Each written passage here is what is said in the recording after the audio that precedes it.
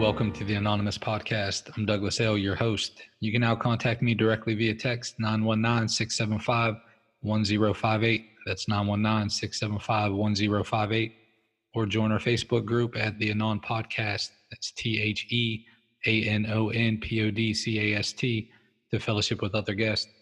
This podcast aims to be a commentary and discussion of Narcotics Anonymous literature, aiming to enrich the recovery experience of those who are on this beautiful journey.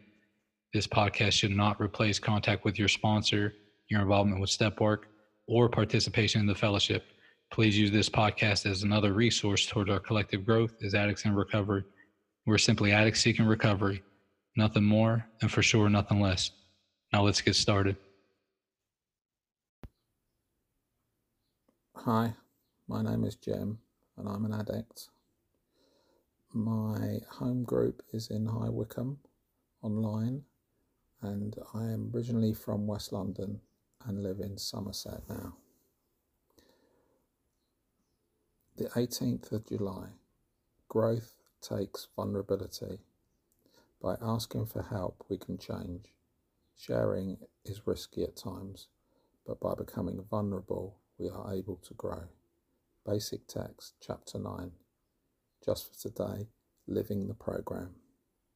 As kids, some of us become completely self-reliant out of necessity because the people and institutions meant to care for and help us consistently let us down. That skill got us through our using days until it didn't. Others of us defiantly sought help when we were using, but it wasn't to assist us in our growth. The help we wanted was for feeding our addiction and often put us in risky situations. We were vulnerable, but not safe. The act of coming to NA is an admission that we need help. But are we thinking of our personal and spiritual development as we drag our butts into our first meeting? For most of us, the answer would be a resounding no. We just want to stop using. A member shared, asking for help was not an option. That meant I was weak, a whiner, a loser. I could be retaliated against, humiliated, rejected or abandoned, because that's what happened when I showed vulnerability out there. Sharing in recovery does pose some risks. Rejection is possible and real. We expose ourselves to feeling shame and guilt, and who wants to experience any of that? Sometimes the risk is about accountability, like if we tell someone what we're contemplating or feeling, then we might have to do something about it. However, withholding and going it alone makes us less safe. We become more fearful, our isolation intensifies, and then acting out can seem like a good idea. As we grow in recovery, the pain we experience from isolating or acting out eventually outweighs the pain of sharing what's going on with us. Our experience of sharing with other members demonstrates that, overall, we find acceptance, support, and love. We learn that it takes courage to be vulnerable. Our desire to grow as recovering addicts eclipses our fears of feeling exposed. I will assess what I may be concealing and where I am afraid of being vulnerable. I may not make the choice to ask for help today, but I know I'm safer if I do. It's great to be of service. Thank you. Welcome back, everyone. This is July 18th, and we're here with Katherine F. What's happening, Katherine? Hey, what's going on? I'm glad you can make it. So, Katherine, can you tell us your clean date where you attend meetings, and can you give your home group a shout out? Absolutely. It is June 7th, 2006. I already messed up. I attend Recovery by Sunrise, which is Monday night. It's my home group in Valley Stream, New York. All right, awesome. So Katherine, can you share your thoughts on Growth Takes Vulnerability? Yeah, this is definitely a great reading. I actually kind of say something similar to, my sponsees and my support group, which my sponsor taught me, right? Without vulnerability, without accountability, there's really no opportunity for growth. So I can definitely relate to the first paragraph. And this is one thing I love about any literature, just the ability to relate to pretty much everything it says, learning that relating to the feelings and not necessarily the situation is where I'll connect the most, but sometimes the situation gets hit right on the head, right? So as kids, some of us believe like we're just going to constantly be let down because that's our experience. And I think for me, witnessing parental hypocrisy and not really understanding what that was, not being able to discuss it. Like, how come you told me to do this, but then you did this, even though you told me that's wrong? That happened enough where I started to really question my parents, and then kind of all authority figures without Yeah, really what breeds realizing that? it. It breeds that like distrust. It's like, hold on, if you're Mm-hmm. telling me something, let me put the lens on. It's like you're not doing that shit. Like we Exactly. bring that right into the rooms of hearing people talking about being clean 3 years. Do you remember like taking that in? Somebody talking about like they're clean for 3 years and thinking bullshit. Nobody Yeah. does that. Yeah. Absolutely. And one of the best examples I can give is like, your parents teach you not to lie. And then we would go on to the Long Island Railroad, right, to go into the city. And my parents would be like, if they ask your age, you're this old. So you get on for free, right? And I remember thinking like, but you told me not to lie. And that just sounds wrong. And I remember like almost arguing with them as the conductor was walking towards us. And my parents were just like, shut up. But like, and it's a funny example, but it's pure in the sense that like, why am I going to listen to you next time you tell me not to lie? Right. So starting to question things. And then there were some way heavier situations that caused distrust. But I remember people saying to me when I first got clean, chase your recovery like you chase your drugs. And that really allowed me to connect the whole like, well, you were so willing to be uber risky while you were getting high. You put money in a hole and hope drugs came out, right? You just assumed what was in the bag was what you ordered, kind of thing. Hanging out with people you barely knew because so-and-so told you they have good stuff, right? So if I was willing to do all that, can I be willing to get vulnerable? Can I risk opening up to a stranger that's saying they want to help me and they didn't take any money from me, and I know they're not going to try to rob me? Like, what am I really risking? I'm risking getting better, which is something I could get down with. And then it goes into, we think of our personal and spiritual development, or we don't think about it necessarily our first meeting. And I could definitely relate to that. I stepped into the rooms of NA during treatment. And I really just wanted to know how to stay clean on the outside because I was so fearful, a healthy fear, but I was so fearful that I was going to get out of this safe bubble of treatment and die. Like I I've said the always had same a thing healthy fear. as I was exiting an institution. I didn't stay clean. I kind of wasn't clean in there anyways, but I told the counselor, on that little outtake, little 15-minute, hey, good lad. I said, look, man, I'm getting high. That's it. And Yeah. I think they gave me like some 3-day extension or something like that, but yeah, I had the same thing, man. It was like, look, I understand about trying, when you monitor us like this, yeah, it's hard to cop and can't get high, but what the fuck are we supposed to do? Like the second we're outside. Yeah. And when you go back to people, places and things, right? Like, how am I supposed to, do that? So kind of finding NA as my new family, and learning like I had to get vulnerable in there, just like I got vulnerable with people in treatment. I started having practice in there, so I'm fortunate for that. So I will say this, I do appreciate that it says sharing in recovery does pose some risks. I tell people this all the time, like not everything is for sharing in the rooms. Like you put something on the middle of the floor, everyone can touch it. So that's why we have a sponsor and that's why we have a support group.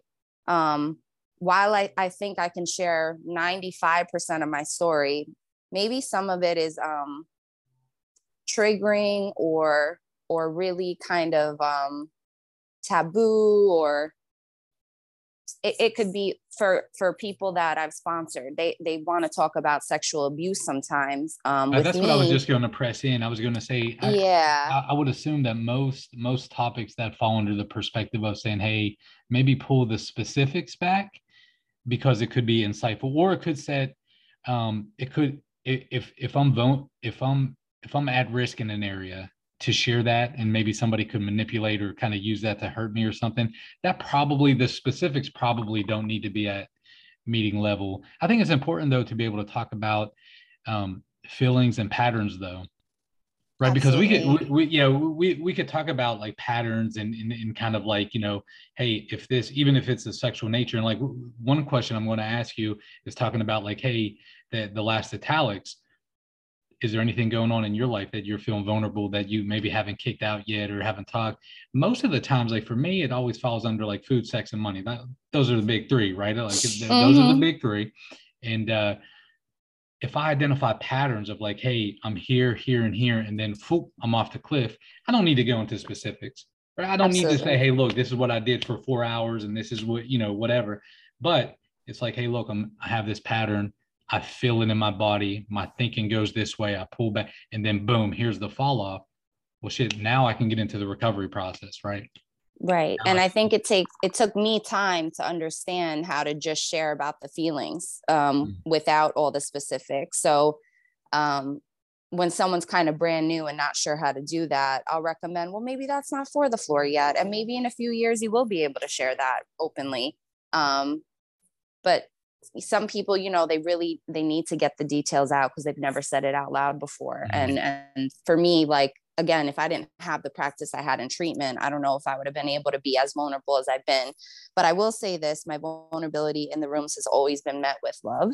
I'm very fortunate. I have not had that encounter where, I left a meeting and everyone stared at me and, next thing I know, it's on the internet or something. Like, I'm really grateful. I have not experienced that because I don't know if I would have been able to walk back in. Most of the time I just get head nods and me toos, and that deadens the isolation and the risk for me. So I'll touch on the italics. I will assess that what I may be concealing and where I'm afraid of being vulnerable. Generally, as things pop up,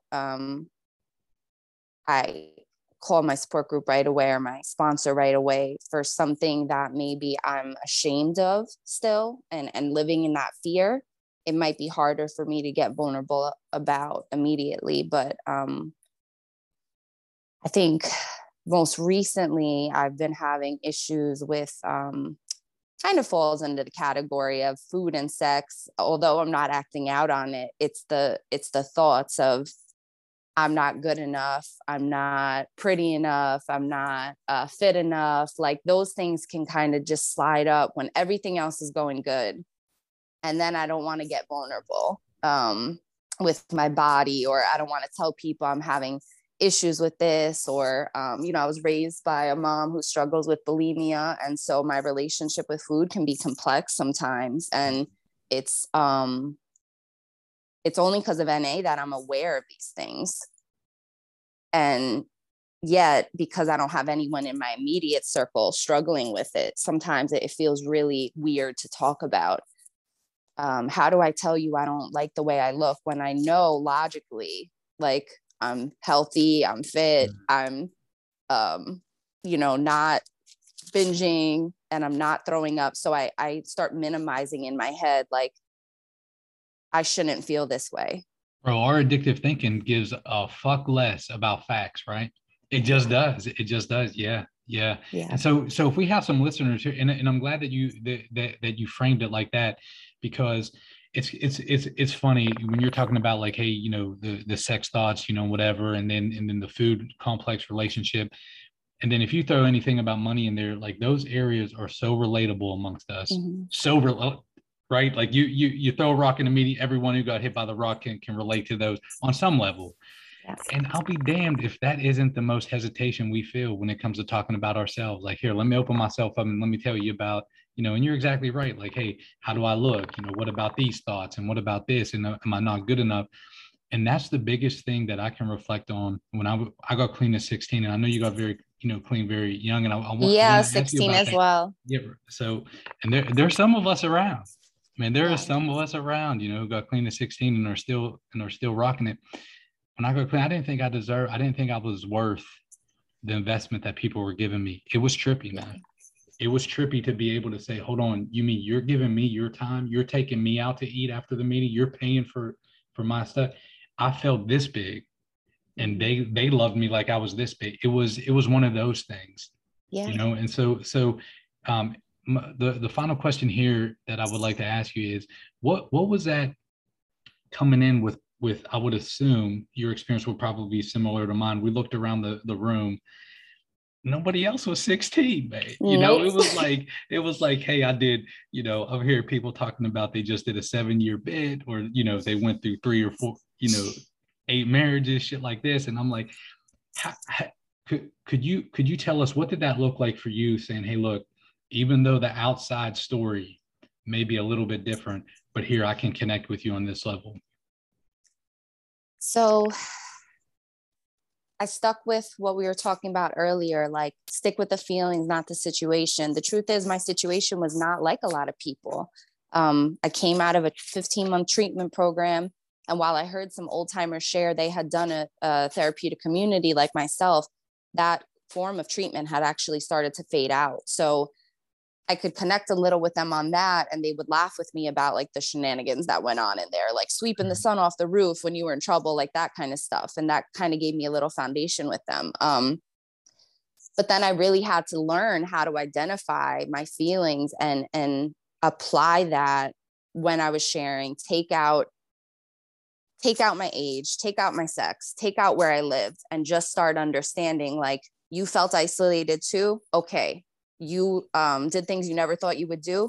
Okay. You ended up in places you never thought you would end up. You don't understand how you're alive, and like you have all 10 fingers and 10 toes. Like, I understand that. And then really for me, understanding, like, I had the opportunity, while I couldn't stand all the times people were like, you have life by the balls, like, go, go stay clean now. Like, you can do anything. Sometimes that was a bit overwhelming for me, but what it allowed me to do was recognize, like, I don't have to do a bid. I don't have to be married 20 times. I don't have to end up in 60 grand in debt with 10 years clean because of a gambling issue. If I listen to these people, I can put this information on the shelf and go back to it. And I feel like I've done that a lot over the years, and I've known who I could call when things came up now 16 years later. And that's saved me from a lot of angst. And I'll just wrap up with this. Like, there's absolutely times I've acted out in recovery and ended up in fetal position clean and wondering, why do I feel this way clean? It feels like I'm using. Why am I doing this to myself? And those were absolutely the times that, like this last paragraph says, I had to really say, like, that outweighed the pain. Getting vulnerable outweighed the pain. And I just needed to get honest to save my ass and not my face. And I'm glad I did, because or else I probably would have used. Thank you all again for spending your time with us today on the Anonymous Podcast. I encourage you all to focus on that magic 6-letter word, others, as we go out into the world. Stop by the Facebook page, Fellowship with Other Guests, or send me a text. Let me know if you'd like to be a guest or if you have any ideas on future podcasts. Until next time, I'm your host, Douglas L. Namaste, and God bless.